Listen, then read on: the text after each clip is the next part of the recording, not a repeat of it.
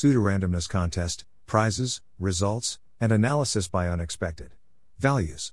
Welcome to the Nonlinear Library, where we use text-to-speech software to convert the best writing from the Rationalist and EA communities into audio. This is Pseudorandomness contest, prizes, results, and analysis, published by UnexpectedValues on the LessWrong. This is a link post for /. Previously in this series, Round 1, Round 2. In December I ran a pseudorandomness contest. Here's how it worked. In Round 1, participants were invited to submit 150-bit strings of their own devising. They had 10 minutes to write down their string while using nothing but their own minds. I received 62 submissions. I then used a computer to generate 62 random 150-bit strings, and put all 124 strings in a random order. In Round 2, participants had to figure out which strings were human-generated. I'm going to call these strings fake from now on, and which were truly random. I'm going to call these real. In particular, I asked for probabilities that each string was real, so participants could express their confidence rather than guessing real or fake for each string. I received 27 submissions for Round 2. This post is long because there are lots of fascinating things to talk about. So, feel free to skip around to whichever sections you find most interesting. I've done my best to give descriptive labels. But first, prizes. Round 1. Thank you to the 62 of you who submitted strings in Round 1. Your strings were scored by the average probability of being real assigned by Round 2 participants, weighted by their Round 2 score. Entries with negative Round 2 scores received no weight. The top 3 scores in Round 1 were Jenny Kaufmann, with a score of 69.4%. That is, even though Jenny's string was fake, Round 2 participants on average gave her string a 69.4% chance of being real. For winning Round 1, Jenny was given the opportunity to allocate $50 to charity, which she chose to give to the GiveWell Maximum Impact Fund. Reed Jacobs, with a score of 68.8%. Reed allocated $25 to Canada-USA Mathcamp. Eric Fletcher, with a score of 68.6%. Eric allocated $25 to the Poor People's Campaign. Congratulations to Jenny, Reed, and Eric. Round 2. A big thanks to the 27 of you, 28, 26 plus a team of 2, who submitted Round 2 entries. I estimate that the average participant put in a few hours of work, and that some put in more than 10. Entries were graded using a quadratic scoring rule, see here for details. When describing Round 2, I did a back-of-the-envelope estimate that a score of 15 on this round would be good. I was really impressed by the top 2 scores. Yoon and William Ehlhardt, who were the only team, received a score of 28.5, honestly higher than I thought possible. They allocated $150 to the GiveWell Maximum Impact Fund. Ben Edelman received a score of 25.8. He allocated $75 to the Humane League. 3 other participants received a score of over 15. Simon received a score of 21.0. He allocated $25 to the Machine Intelligence Research Institute. Adam Hesterberg received a score of 19.5. He allocated $25 to the Sierra Club Beyond Coal campaign. Viktor Bowallius received a score of 17.3. He allocated $25 to the EA Long-Term Future Fund.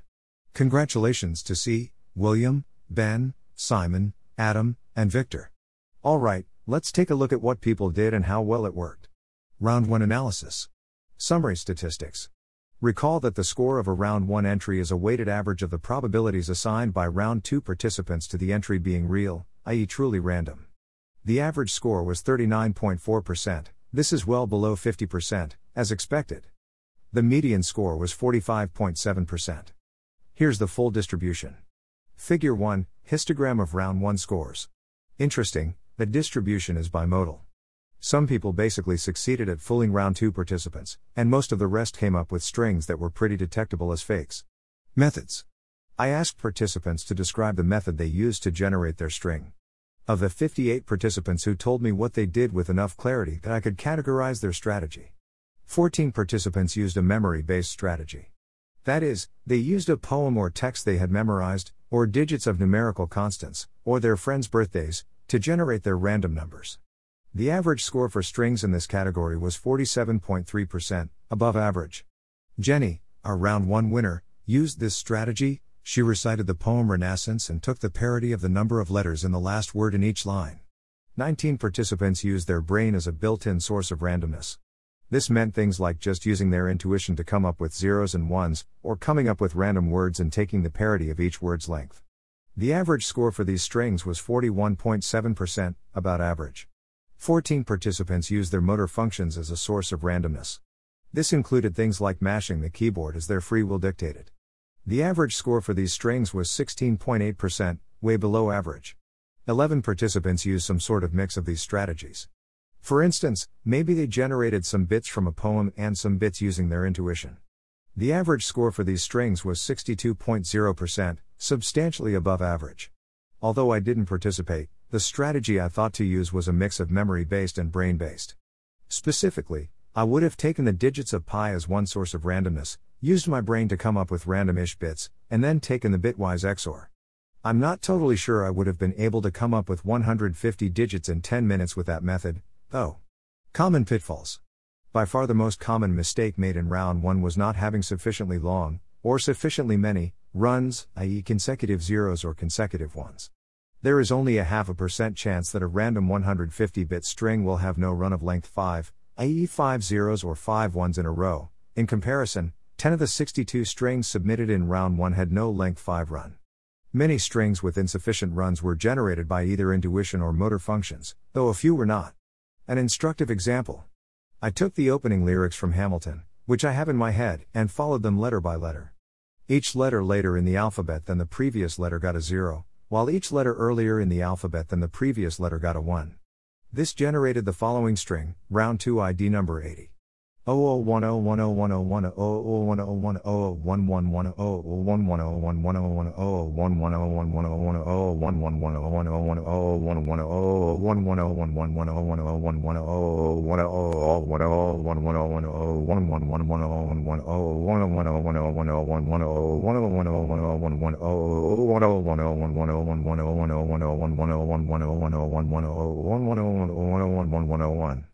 The fact that this string has no runs of length more than 4 makes a lot of sense. After all, suppose you got 4 zeros in a row. That means you had a sequence of 5 letters, each later than the previous. The last of those letters is likely pretty late in the alphabet, which means that there's a much greater than 50% chance that the next letter will come earlier in the alphabet, so you'll write down 1. The moral here is that there are many ways to mess up besides having a faulty intuitive grasp on randomness. You could also take a pretty good random number generator, but mess up when deciding how to convert it to zeros and ones. One other such pitfall was having a conversion method that resulted in an unbalanced string. One example. I divided the alphabet into 2 groups of letters, then recited a poem I know by heart, picking the bits based on which group each word's first letter was in. I'm not sure how this contestant divided up the alphabet, but their string ended up with only 57 ones. The probability of a random string being that skewed, in either direction, is just 0.3%. Some contestants who didn't get caught for insufficient runs or imbalanced strings got caught with more sophisticated tests. See the discussion of round 2 below. Interesting sources of randomness. Here are some round 1 techniques I found interesting, whether or not they did well. I tilted my keyboard so 0 was right and down and 1 was up and left, and tried to play sections of DDR songs from memory. I let jumps across 1 and 0 hit at the same time and left the order to randomness. John. I moved around from state to state on a mental map of the United States. Move from state 1 to state 2. Convert the first letter of each state to a number 1 to 26. Write a 1 if state 2's number is in the 13 above state 1's, wrapping around from 26 to 1, write a 0 otherwise. Repeat 150 times. My map contained mistakes, and I took multiple different routes around it. Multicore. I listed the birthdays of people by how well I know that person, and then took the month, if between 1 and 8, and the day, if between 1 and 16. Anonymous. A nearly perfect source of randomness, if you know enough birthdays. This person didn't. They said that they then used song lyrics. I used the letters of a poem that we had to memorize in elementary school. I went through all the letters in my head. For every 2 consecutive letters X, Y such that X precedes N in the alphabet and Y does not, I wrote down 0. If Y precedes N in the alphabet and X does not, I wrote down 1. Otherwise, I skipped the letters. Anonymous. This seems to me like a great way to extract uniformly random bits from a text, though I'm not sure why they didn't just put down 0 or 1 based on which of X and Y came first. Round 2 analysis. In round 2, I gave participants the 62 strings generated by humans in part 1, fake strings, alongside 62 strings random generated by a computer, real string, all in a random order, and ask them to assign each string a probability of being real. You can see all 124 strings here. There's a lot to say about round 2. Let's dive in. Fake strings were systematically noticed. Figure 1 showed the distribution of round 1 scores, the average probability assigned by round 2 participants to each fake string being real, weighted by round 2 score. What if we similarly assign scores to real strings? Figure 2, histogram of probability assigned by a consensus of round 2 participants to strings being real. Real and fake strings correspond to the orange and blue bars, respectively. As you can see, real strings got systematically higher scores than fake strings, by a lot. Only 5 of 62 real strings were judged to be more likely to be fake than real, compared to a majority of fake strings. That's pretty cool, even if expected one. What, more concretely, helped people tell real and fake strings apart? Contestants used many methods, but the vast majority of the mileage came from looking at runs, consecutive zeros or ones. As I mentioned, many fake strings failed to have sufficiently long runs, though in some cases people overcompensated and made their runs too long. But looking at runs alone isn't enough to get a good score. Let's say you find a string that has one run of length 5 and no runs of length 6. That's mildly suspicious, but how do you turn that into a probability? Converting a qualitative amount of suspicion into a probability was perhaps the most important part of the contest to get right. To understand why that was so important, let's take a look at the scoring system used for round 2. Scoring system. Slightly paraphrasing, rearranging my round 2 post. Let's say you submit a probability P for a string. If the string is real, your score will be. If it is fake, your score will be. So you get a score of 1 for a string if you're completely right and -3 if you're completely wrong. Your total score will be the sum of your scores for all the strings. If you're going for maximizing your expected score, this scoring system incentivizes you to be honest. Note that your score will be 0 if you say 50% for every string. For those of you familiar with scoring rules, this just means I was using Breyer's quadratic scoring rule, scaling it so that a totally uninformative forecast would result in 0 points. I also didn't catch that string number 106, which was fake, had a 9 in it. I ended up asking everyone to put down 0% for string number 106. This means that everyone had the opportunity to say 0% for number 106 and 50% for everything else, for a score of 1. The other benchmark I set was 15, which was my estimate for what a good score would constitute. As I mentioned in the prizes section, 5 of the 27 round 2 contestants cleared this bar. Before going on to the next section, you might want to make a guess about the distribution of scores. Summary statistics. Here's the distribution of round 2 scores. Figure 3, histogram of round 2 scores. Red equals below 0, green equals above 15. Scores in the red part were negative. Participants with these scores would have been better off saying 50% for everything. Scores in the green were the ones that met my good score benchmark. The average score was -5.5. The median was -1.4. A majority of scores, 14 of 27, were negative. This means that most participants would have gotten a better score if they had said 50% for every string. The reason for this is overconfidence on the part of round 2 participants. Proper scoring rules punish overconfidence pretty harshly. For example, if a contestant managed to classify 70% of strings correctly, better than almost anyone actually did, but was 90% confident of their classification for each string, their score would have been 0.2. Let's take a closer look. Basically, everyone was overconfident. One nice thing about proper scoring rules is that you can use people's answers to infer what score they expected to get. For example, let's say someone submitted 70% for one of the strings. That means they think there's a 70% chance of the string being real, in which case they'll get a score of. And a 30% chance of it being fake, in which case they'll get a score of. That means their expected score for that string is. You can calculate an expected score for every string and add those up to find the total score that the participant expected. If the previous paragraph didn't make sense, here's a simplification. You can tell what score someone expected to get based on how confident their answers were, how close to 0% or 100%. The more confident someone's answers, the higher the score they expected to get. Of course, someone's true score may differ a lot from their expected score if they aren't calibrated. If someone is overconfident, their actual score will be below the score they expected to get. If they're underconfident, their actual score will be above their expected score. So we can figure out whether someone was over or underconfident by comparing what score they expected to get to their actual score. Here's a plot of that. Figure 4, overconfidence in round 2. Distance from the red line roughly corresponds to amount of overconfidence.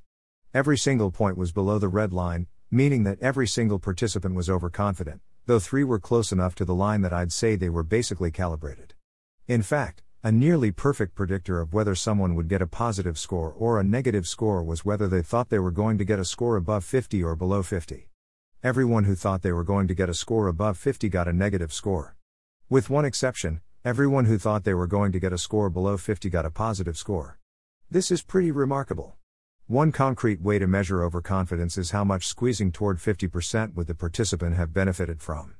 For example, squeezing predictions halfway to 50% would mean that a 20% prediction would be treated as 35% and a 90% prediction as 70%. We can ask, what percent squeezing would optimize a participant's score? 3. For a perfectly calibrated forecaster, the optimal amount of squeezing would be 0%. But everyone was overconfident, so everyone would have benefited from some amount of squeezing. How much squeezing? Figure 5, histogram of optimal amounts of squeezing probabilities submitted in round 2 toward 50%. The range of optimal squeezing amounts went from 7%, achieved by Ben, who got second place, to 82%, with an average of 47%. So on average, it would have been best for participants to squeeze their probabilities about halfway toward 50% before submitting. For comparison, the winning team would have benefited from a 19% squeeze. The next chart shows participant scores as a function of how overconfident they were. Figure 6, round 2 score versus amount of overconfidence, measured by optimal amount of squeezing toward 50%. This plot shows that being calibrated was crucial to getting a good score.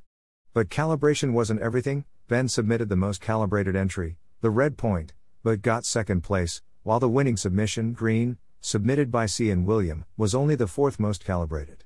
So what did the winning team do so well? Before we answer this, it's instructive to consider the second most calibrated entry, which is the yellow point in the previous chart. This entry got 10th place out of 27, better than average, but not by much. What happened? Out of 124 probabilities, this contestant submitted 50% 114 times, 10% 6 times, and 0% 4 times. They went 4/4 on the 0% entries and 5/6 on the 10% ones, though the one miss was bad luck. I'll touch on that later. This contestant did fine, but didn't do great because of poor classification, i.e. an inability to systematically sniff out fake strings. One rudimentary measure of classification is what fraction of strings were called correctly. That is, one could look at how well contestants would have done if I had simply awarded each contestant a point for every real string to which they assigned a probability greater than 50% and every fake string to which they assigned a probability less than 50%, and half a point if they said 50%. Here's a plot of contestant scores versus the fraction of strings they called correctly. Figure 7, round 2 score, y-axis, versus percentage of strings classified correctly, x-axis. By this metric, C and William were the best at classification by a substantial margin.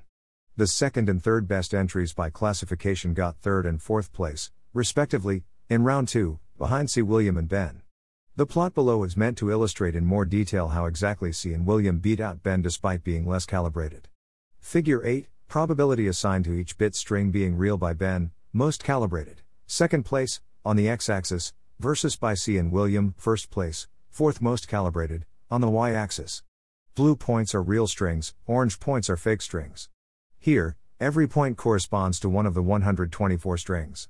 Fake strings are orange, real ones are blue.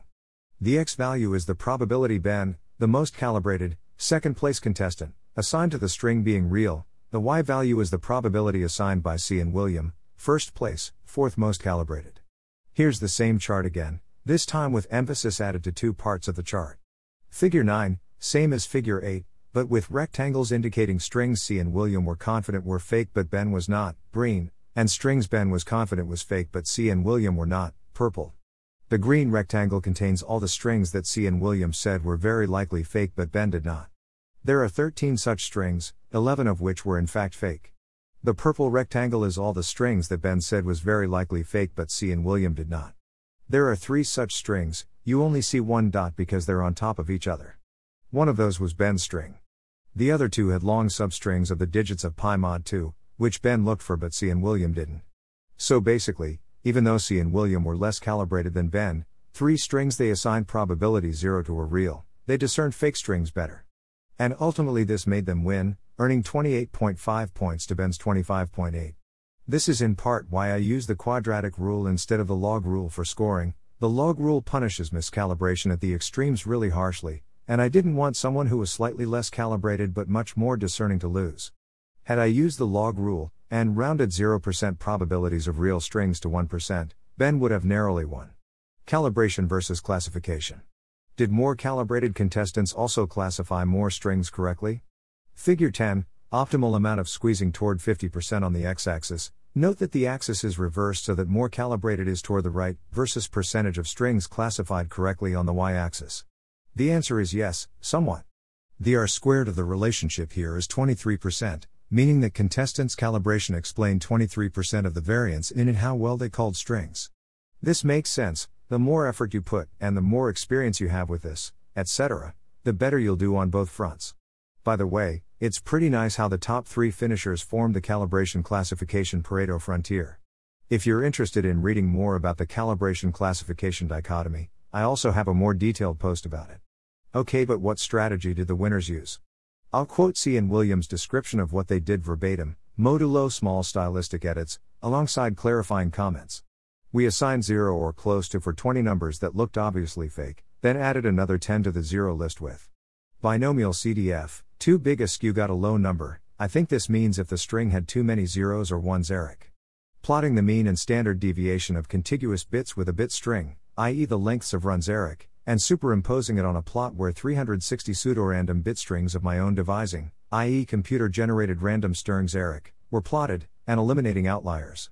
Count the distribution of length 2-bit strings within each string and figure out the difference between the most and least common. Should be fairly low for random strings. The difference topped out at 30 for most runs for 124 randomly generated strings, so we gave a low probability to anything greater than 30. Xiped them and flagged one that was unusually compressible. For the remaining, we couldn't figure out a satisfactory way to formalize the probability that they were fake. We ended up assigning 0.67, 62 plus uneliminated human-generated strings, to them by default, and using numbers out of ASTA-doc or bump entries visually, based on how far they were from the center of mass of our pseudorandom bit strings plotted on the mean plus standard deviation 2D distribution. C. and William kindly shared with me their plot of the mean and standard deviation of run lengths. Figure 11, the average length of runs of the same digit consecutively on the x-axis, and the standard deviation of these values on the y-axis. Red points are the 124 given strings, with ID numbers written. Blue points are 360 computer-generated random strings. See here for a larger version. Click here for a larger version of the plot. In this plot, red points are the 124 strings given to participants, along with their ID numbers, while blue points are computer-generated random strings. The x-axis is the average length of a run, the y-axis is the standard deviation of run lengths. The idea is pretty simple. Blue, truly random, points formed a pretty narrow cloud on this plot. A red point that was far away from this cloud was therefore likely to be fake. Many people looked at average run lengths, but not many looked at the standard deviation. This helped them catch a few fake strings that the consensus failed to catch, including strings 27 and 124, whose standard deviation was too small, and 81 and 105, too large. I haven't done a deep dive, but it looks to me like this strategy helped set C. and Williams' entry apart. What other strategies did well? I'll again quote the other top contenders' strategies verbatim. First, Ben, second place, most calibrated. On a hunch, I looked at the number of times a 1 followed a 1 or a 0 followed a 0 in each string, runs. This empirical distribution had way higher variance and somewhat lower mean than would happen by chance. So I used Bayes' rule to update my prior probabilities, with likelihoods coming from a smooth version of the observed runs distribution, a sketchy technique, but perhaps not too sketchy. This was my main source of information.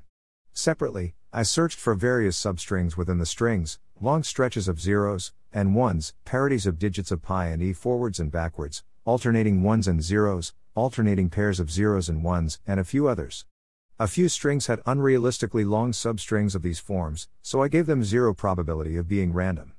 I then applied normalization to ensure the sum of predictions was 124. I also found that the variance of the empirical distribution of Hamming weights was quite high, but not nearly as high as the run's distribution variance. Hamming weight means number of ones. Eric, this seemed to be explained mostly by the tails, So I applied some semi-ad hoc scaling to my predictions for strings with particularly high or low Hamming weight, and applied normalization again. These methods are very solid, but nothing here is particularly special in terms of doing things no one else did. My best guess, then, is that Ben had great execution. That is, his Bayes updates, which many people tried to do with varying degrees of success, were roughly of the correct size. This theory is supported by the fact that Ben was well calibrated. There is something I found really interesting about Ben's submission, which is that his probabilities went as high as 88%. Ben's was an outlier among the best entries in this sense. Most of the entries that did best had a maximum probability in the 60 to 80% range. This confused me. Could you really be 88% sure that a string was random, when you know you're assigning something more like 60 to 65% to a typical random string? Can a string look really random, rather than merely random? This sort of seems like an oxymoron. Random strings don't really stand out in any way sort of by definition. In response, Ben told me. It's because those strings had run counts that were uncommon among, a smooth histogram of, the given strings but not too uncommon among the random strings.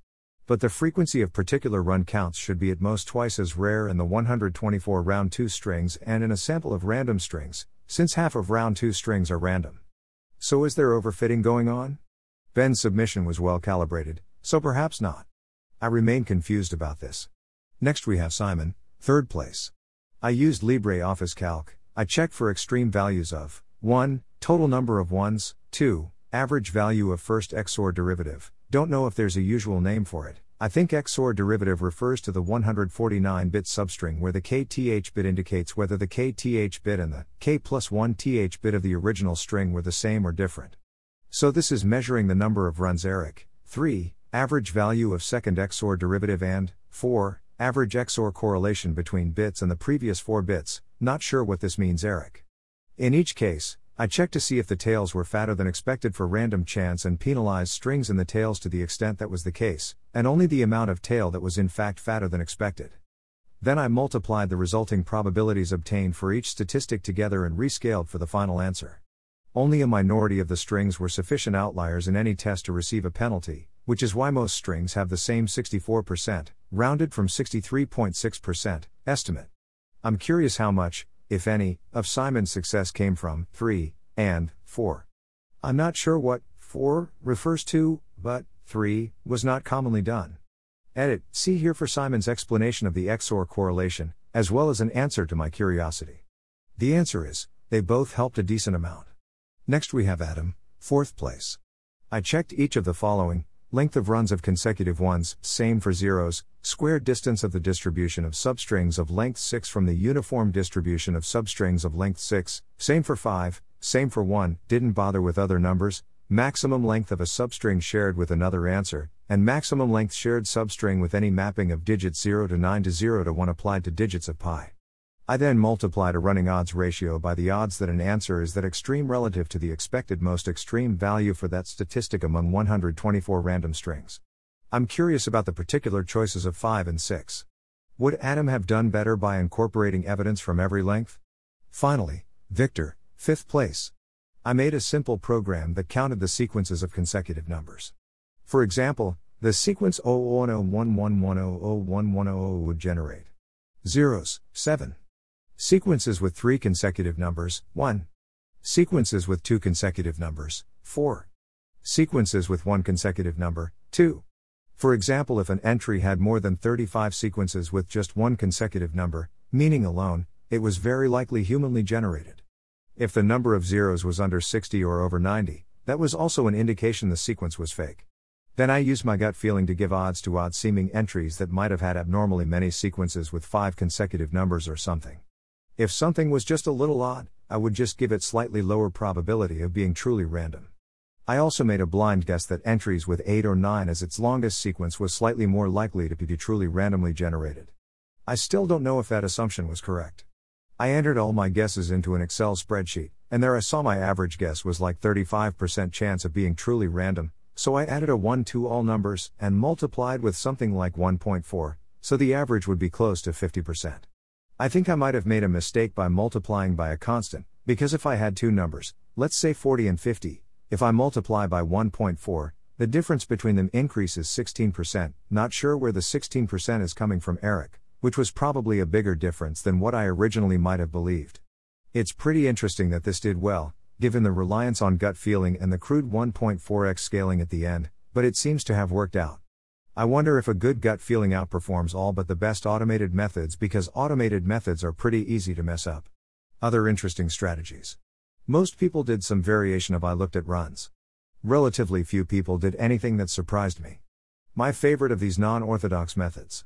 Another thing that I tried was to plot the strings with turtle graphics, so you can visualize each string fingerprint.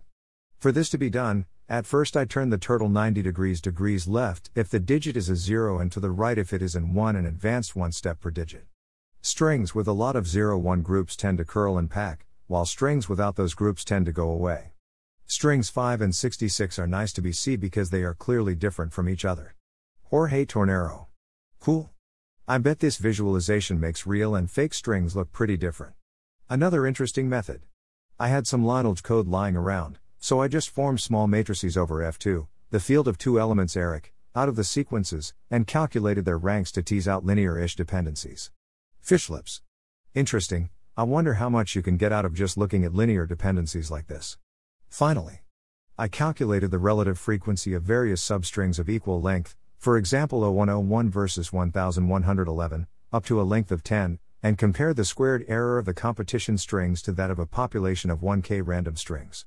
Measure. Interesting, Measure looked at relative frequencies of all strings of a given length, rather than only looking at runs. I wonder how much that helped. Final comments. Did participants who did well in round 2 do well in round 1? Interestingly, there was no correlation between round 1 and round 2 scores, though as a group, people who participated in round 2 did quite well in round 1. Figure 12, scores in rounds 1 and 2 of the 23 contestants who participated in both rounds. A bit of bad luck for round 2 participants. Figure 2 showed that 2 of the random strings looked pretty fake. These were number 121 and number 122. Number 121 to 101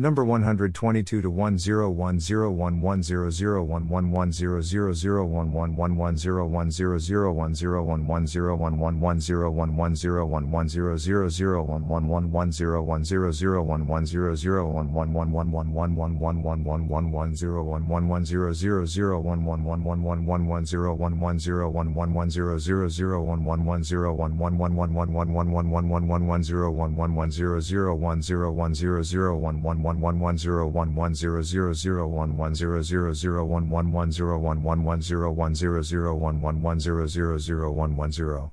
What made them look fake is that they had, respectively, 56 and 53 zeros, much less than half of 150, 3.1 and 3.6 standard deviations, too few zeros, respectively. The probability of having as unbalanced a string as number 121 in a sample of 62 random strings is 12%, not too unusual.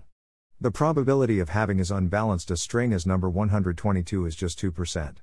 Given that balance between zeros and ones is one of the most basic things to look at, round 2 participants got unlucky in that they were fed a string that looked much faker than the fakest real string should look, in fact, arguably 2 such strings.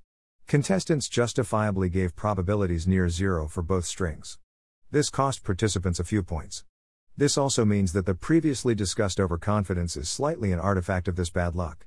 If not for this, 3 participants, the top 3 by calibration, would have been essentially correctly calibrated, everyone else would have still been overconfident, though. Raw data. The 124 strings, 62 fake and 62 real, are available here. The answer key is on the second sheet. Here is a, mostly anonymized, spreadsheet containing all round 2 entries, as well as some summary statistics for each participant. I think the data is fascinating, as you can probably tell from the length of this post, and I'd be thrilled if people played around with the data and found other interesting things. 1. This is admittedly a little sketchy, since I'm determining the weights based on ability to discern fake strings. However, I think there are enough total strings that this causes only a small amount of bias. 2. If I had chosen the log scoring rule instead, I would have been punishing overconfidence even more harshly. 3. Interestingly, there is a nice pictorial representation of the optimal amount of squeezing. In Figure 4, repeated below, it is the distance from the point to the red line, divided by the point's x value, and then divided by the square root of 2. Alternatively, using the red point below as an example, it is the ratio of the lengths of the green segments. Figure A, the optimal amount of squeezing for the submission represented by the red point is equal to the ratio of the lengths of the top and bottom green segments. Thanks for listening. To help us out with the Nonlinear Library or to learn more, please visit nonlinear.org.